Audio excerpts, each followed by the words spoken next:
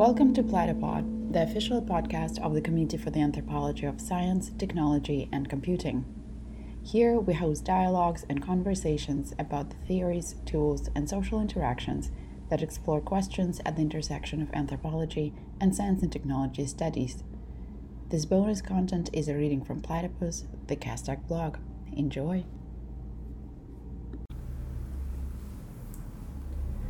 Setting Traps for an Insurgent and Joyful Science by Clarissa Hesch. While visiting the exhibition by the artist Shadalu Tupã Jacupé at the Museum of Indigenous Cultures in São Paulo, one of the works caught my attention. It was a monitor on the floor. On the screen was a modification of the game Free Fire, where it is possible to follow a virtual killing taking place from the point of view of an indigenous character wearing a headdress. For a while, I couldn't look away. I remember a conversation I had with Anthony, a Guaranimbia professor that works together with the youth of his territory. At the time, I was also a teacher working with marginalized youth. I remember Anthony's disastrous world. He was concerned about the time and attention young people were putting to games like Free Fire, creating a situation very similar to the one I lived when I worked with teenagers of the outstrike of São Paulo. It took a while for me to get rid of the profusion of shots, bodies, and feathers that were frantically intervening in front of the monitor. I took few steps away from the work when my partner, who was with me at the exhibition, called my name. "Did you see it?" he asked me, pointing at the monitor. "Yes, I saw the Free Fire." Smiling off the corner of his mouth, he said, "No, you didn't see it. It's a trap." I thought with myself, yes, I know it's a trap. It took me a few seconds to realize that the monitor was positioned inside a beautiful bamboo structure, a kind of empty basket with the shape of a pyramid, resting on one of the edges on the floor, with the opposite edge suspended by an ingenious system of capture made of jointed pieces of bamboo. It was an arapuca, a traditional trap said to capture those who let themselves be seduced by the offered placing inside. A trap that captured me without even having the opportunity to resist. This text is an outline of a proposal for a feminist and decolonial strategy to be and remain working and producing techno-scientific knowledge within the academic institutions. I present the trap as such strategy, a kind of low-intensity guerrilla technique so that we, market bodies, can establish alliances and move within structures that are essentially bourgeois, masculine, and Western.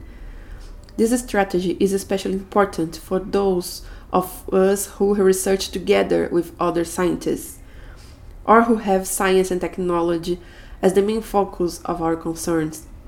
It allows us to experiment with ways to researching that are simultaneously capable of carrying out the necessary denouncements while also experimenting with the possible ways of production of techno-scientific knowledge that interests us. We are here, but should we? In the science question in feminism, Sandra Harding asks, "It is possible to use for emancipatory ends science that are apparently so intimately involved in Western, bourgeois, and masculine projects?" In this way, Harding displays the question of woman in science from a concern with proportionality and representativeness, and move instead toward questioning the very structure of the production of techno-scientific knowledge. As a result of Harding's provocation, Donna Haraway writes the article "Situate Knowledge, the Science Question in Feminism and the Privilege of Partial Perspective," a classic of feminist studies of science and technology. Even today, a few decades after the article was first written, the questions raised serve as support for us to elaborate our thoughts in a scenario that is still structurally very similar to the one Harding describes, bourgeois, masculine, Western. In the last 2 decades, the composition of the higher education body in Brazil has been changing through struggle that resulted in affirmative public policy aimed at higher education, implemented by leftist government from 2003 onwards. Some of these actions were the constructions of universities in peripheral regions of the country, the establishment of quota in public university entrance exams for people coming from public education systems, black people and indigenous people, the founding of programs for people from working class to access private higher education. I myself am a result of this process, a worker, daughter of workers. With this never experienced before entry into higher education by a great diversity of people than ever before, the resumption and transmutation of the issues raised by Harding and Harvey is a necessary and effervescent movement, so that our occupation of these spaces does not end up shallowing ourselves in our differences. The institution is a machine for shaping bodies and homogenizing possibilities of future. Something we inevitably end up asking ourselves as a marginalized people is where we should occupy these spaces.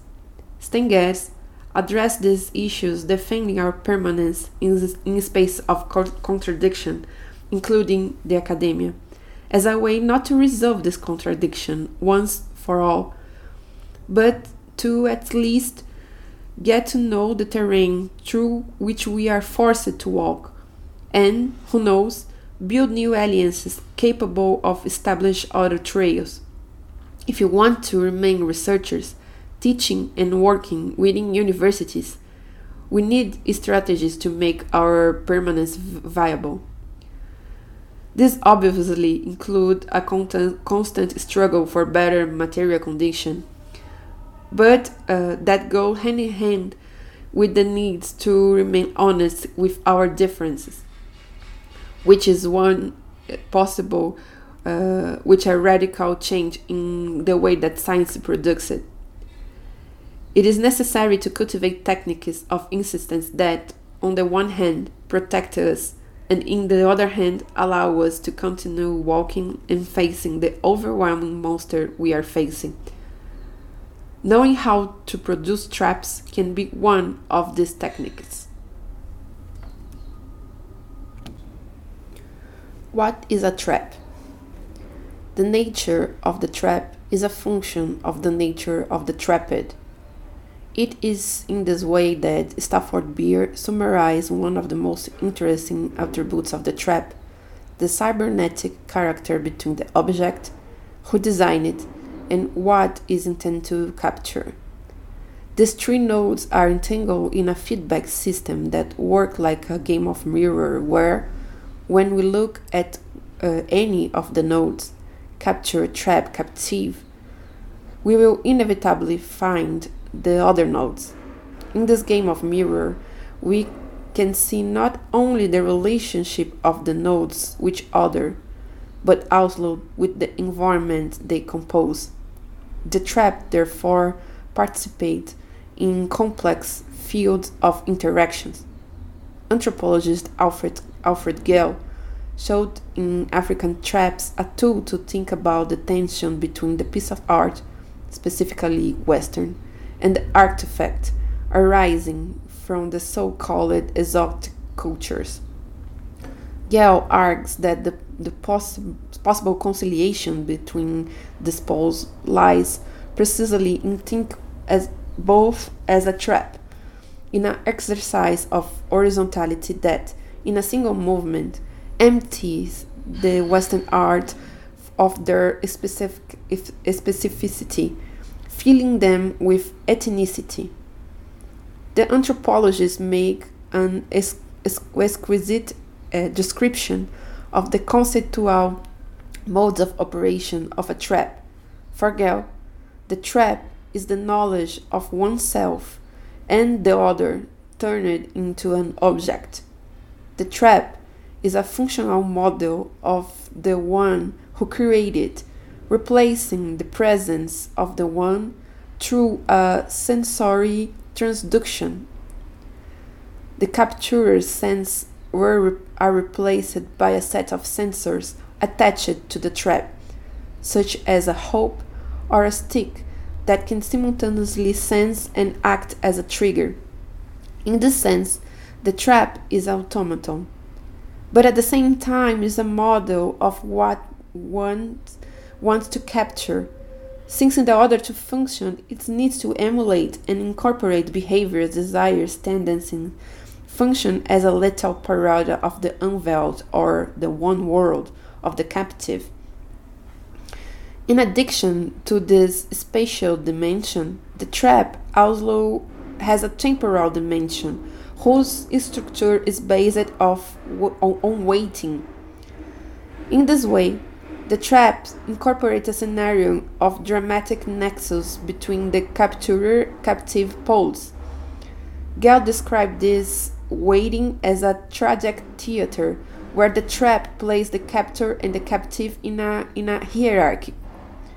The metaphor would be that who sets the trap is God or fate, and who falls in the trap is the human being in his tragedy. The task of creating traps would therefore to be experimenting with controlling fate. However, if we take into account Amerindian conceptions of the trap, such as the Guarani Biá practices and thought, this relationship becomes more complex, since a prey is only captured in the trap if there is consent of his owners, who are a non-human entity responsible for the animals. Here, the attempt to control fate slips through the bamboo stakes.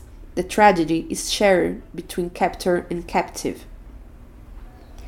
From an Amerindian perspective, in particular Guarani, the trap can be understood as a memory card, capable of storing information that account for a profusion of knowledge, such as the behavior of the prey in its avoidment, modes of production of traps, cosmopolitical relationships involved in hunting, etc. But this potential for keep memory has been gained another contours with the increasing destruction of nature and traditional ways of life. With indigenous people without the possession of their territories and the abandonment in face of deforestation and land grabbing that agribusiness and mining care as they advance, hunting is no longer a possible reality.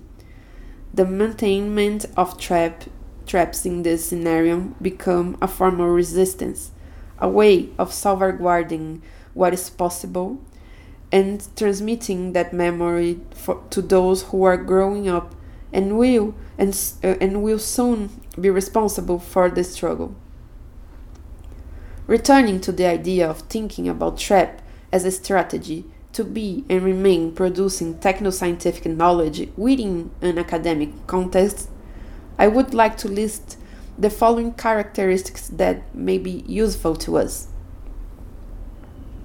The ability to recognize and know the other and oneself.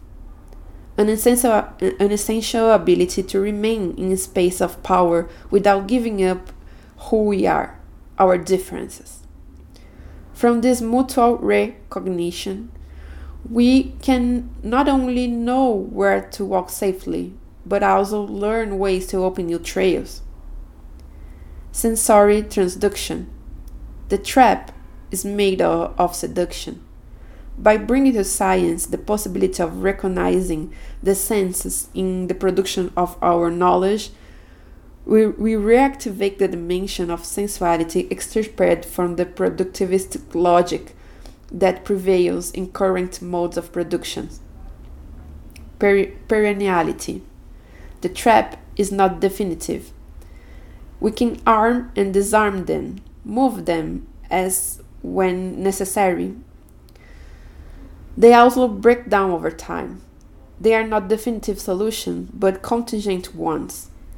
This mobility is also interest to us, as definitive solutions became dogmas, with close possibilities of accommodating differences. The complexity. Even though traps are perfectly designed, they still depend on factors that are beyond the complete control of the designer.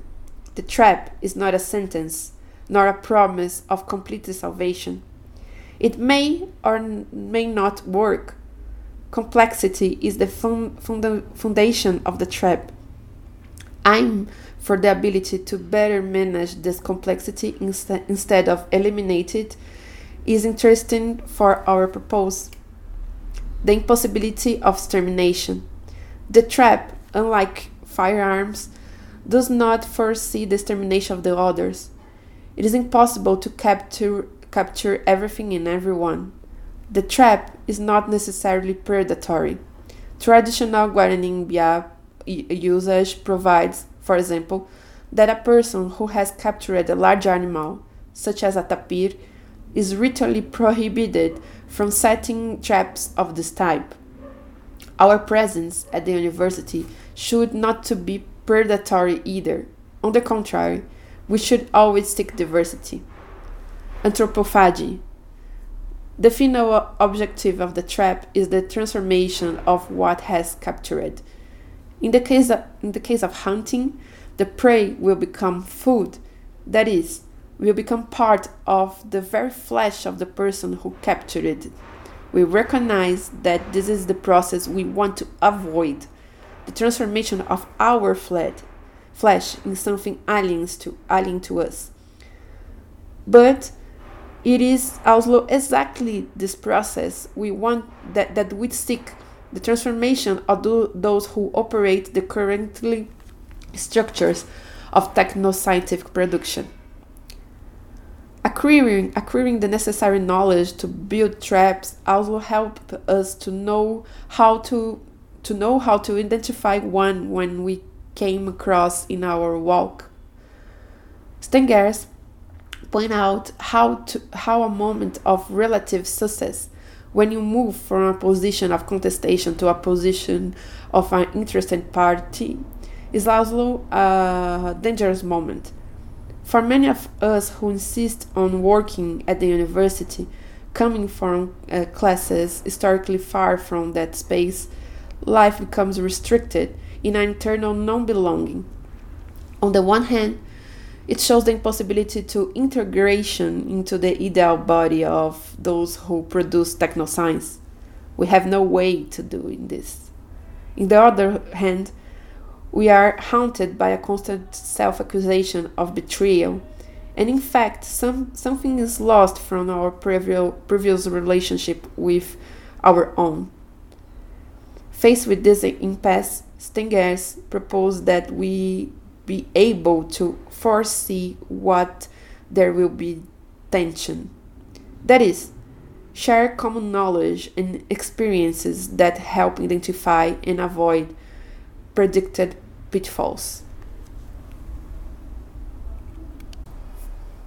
Mapping the terrain. Some traps of the scientific knowledge production systems are quite obvious. We come across well-set traps that straddle the path as we advance along our academic careers. We see the trap and look around. The alternatives are to abandon the trail or to stay in the same place. Since food is just inside the trap, standing still means starving, or, at the best, surviving in starvation. If you want to insist on the journey, we must voluntarily surrender ourselves to the cruel trap placed in our path, in the hope that even captives but well-fed may be able to retort before being devoured. The list of traps is long, but I want to describe a specific trap that is prostrating itself in front of me at this moment of my journey. The trap of publishing in international academic journals.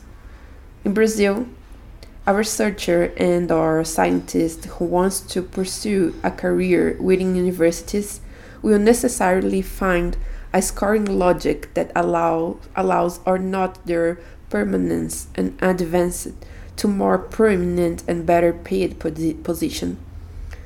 As other national systems of science and technology, research funding is linked to a good score, mainly arise from productivity and measurement thought. For example, better numbers of publication and citation. An important characteristic in the case of Brazil, which differ from countries like USA, is that funding for scientific research is most public, organized through state funding agencies. For this reason, most Brazilian academic journals are free, both for publication and for circulation. In recent times, the internationalization of research has been a requirement of Brazilian funding agencies. In this scenario, the publication of high-impact international journal has become a necessity. In some science and technology systems in other Latin America countries, this requirement is even tough, with the acceptance of only articles published in journals indexed in repositories such as Web of Science and Scopus, both maintained by private entities seeking profit. The overwhelming majorities of journals indexed in such repositories charge a lot of money for publication and access of the article. The amounts that research must pay to have their articles published can reach around 20,000 reais. For comparison purposes, the value of minimum wage in Brazil is 1,320 reais, about 50 times less than the publication cost of the article. Although most of the time the money to pay for such publications come from the institutions, not being paid directly by the researchers, the effects produced by this logic of professional permanence are cruel. At the national level, it intensifies competition between researchers and research centers, who needs to outperform each other in order to obtain funding. Internationally, such logic keeps the knowledge production by the poorest country in the corner, unable to circulate in larger centers. These traps work like colonial shackles to which we often have to submit. But the trap that we will find in our path are not always so brazen and so painful. In fact, the most dangerous traps are precisely those that we don't immediately notice and that offer us pleasure. When we are finally able to recognize our status as prey, we are so committed that we try at all costs to convince ourselves that it's better to become captive than to give up the delicious offers that they make us. What we are offered is a biochemical comfort well adjusted to the pharmacopornographic era of Preciado, which for many of us means a substantial distance from situation of physical suffering and the most varied humiliation, especially intellectual humiliation. In a scenario of growing public attention regarding the degradation of working conditions that researchers are facing, made explicit, for example, in a vertiginous decline of the mental health of workers who occupy laboratories around the world, this pleasant counterpart of working production technoscientific knowledge that I mentioned in the last paragraph can only be understood from a class point of view. Academic or intellectual work is essentially different for the overwhelming majorities of jobs available to workers. Money, prices, publication, recognition are some of the achievements that academic work brings that activate these biochemical pleasures. Academic work offers comfort that many of us would not have if we had chose another path. Example is the possibility of traveling internationally. All the international trips I took were for my academic work. On these trips, we have the possibility of getting in touch with a dimension of cultural capital that has previously inaccessible. When we make our way back to our homelands, we are already transformed. In this movement, it is important to always plant our foot on the ground, exercite our memory, recognizing the terrain to know where we are stepping, and always take very small steps. After all, many of the traps are hidden in the ground. Setting our traps. It took a long time to understand why Isabel Stenger's proposal of not hurting established feelings resonates so much with my colleagues as a strategy to create alliances with scientists and engineers. In my naive rebelliousness, the phrase sounds like a conformist attitude. I wonder if, in exchange for maintaining a good relationship, we wouldn't be giving up what we have best as social scientists, our critical capacity. In my master's degree field work with biohacker scientists, I was surrounded by people who, from within their disciplines, sought to produce science in a more open and democratic way. Maybe that is why it took me a while to realize that a posture based only on confrontation and denouncement, the use of technoscientists is fruitless, as it produces an alienating and perverse result. It hid from us, people who research from the human science, our responsibility as co-habitants of the same space where the scientists we are denouncing.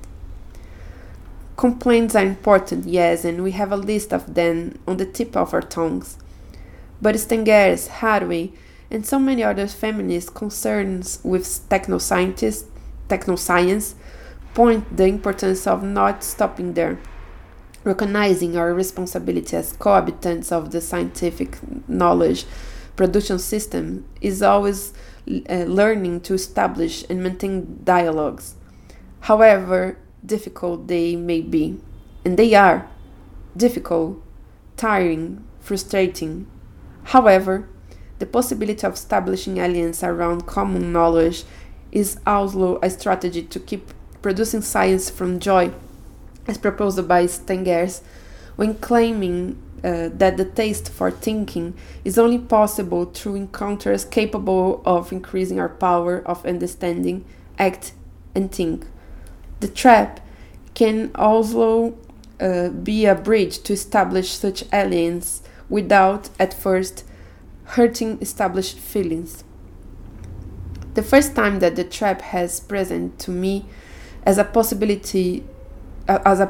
tool for thought action was when I participated with a group of friends in the speculative anthropology project called FICTI at the University of Okinawa. In the group were artists, people from letters, history, and anthropology. The objective was to produce artifacts from different timelines, different possibilities created from a fiction's past event. The Black Death has killed many more people, and the European colonial enterprise of 16th century had failed. Think about it, has not only changed, but also quite painful. We were living a pandemic ourselves, with a denialist government and many people close to us suffering. But beyond that, the starting point of the project struck us as somewhat violent. By proposing a non-colonial reality, we are forced to think of world without us, people whose full life identify comes precisely from the fact that we are daughters and sons of colonial violence. We refuse to think a world where we do not exist. The story of how science was established in Brazil is precisely the story of how the dominant classes, politically, economically, and culturally, tried to deal with the problem of miscegenation. Our first scientists were renowned eugenicists.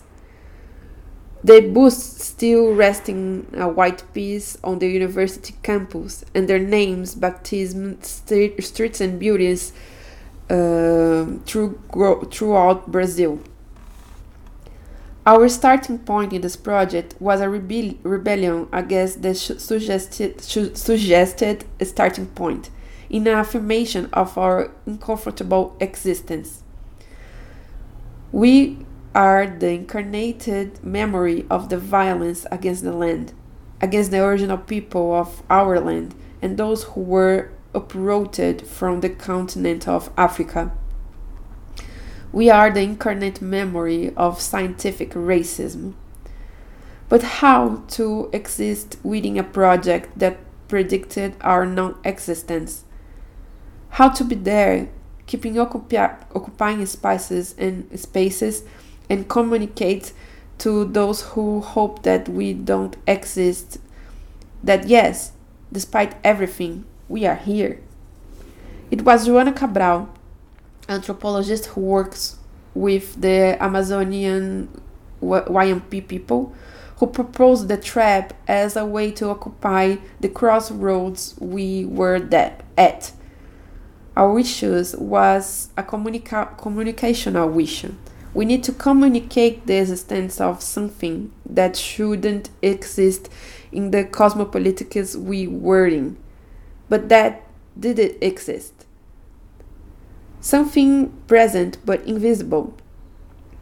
I believe that this thought was the trigger for Joana to remember the Amerindian traps, especially the trap to catch the caipora, an entity from Tupi-Guarani mythology, inhabitant of the forest and owner of all hunt, with whom hunters must negotiate to catch the prey.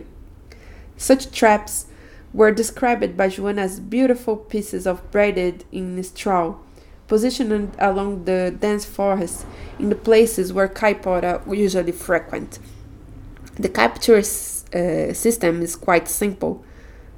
Enchanted by the beauty of the piece, the caipora's attention turned completely to the moths, and their curiosity to learn more about the braid make them stay there and do the braids. Thus, caipora wasting time in the trap, while people gain time to move through the forest more safely. At the same time that it holds the caipora attentions, the trap also communicates its existence to those who walk unaware. We finally managed to make our artifact a kind of dream diary where we report receiving dream knowledge about how to manage to have a party where the most different people can be at. Thus, we seek to face colonialism not as a historical period, but as an entity, a drive from which we will not be able to get rid of. Just as if we exist, the colonial impetus also exists, persists, and is alive among us. The making of the trap revealed to us that in order to be able to capture, we ourselves need to become aware of our diverse prey conditions.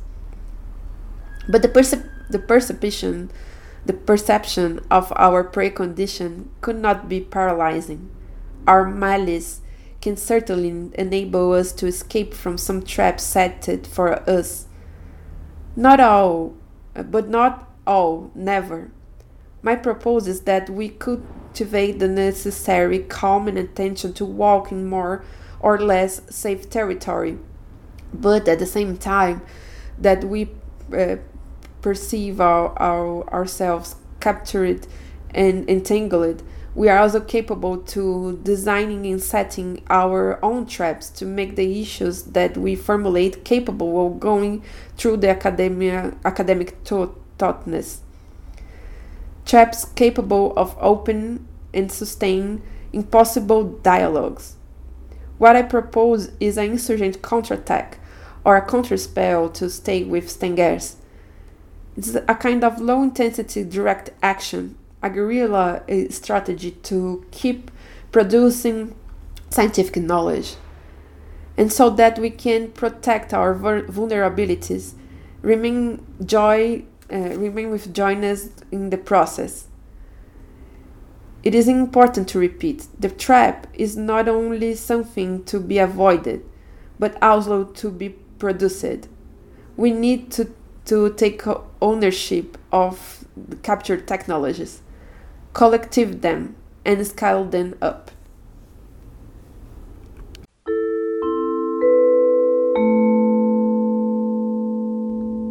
Thanks for tuning in. If you have any comments and feedback, feel free to share them with us on the blog. You can find the link to the post in the description of the episode.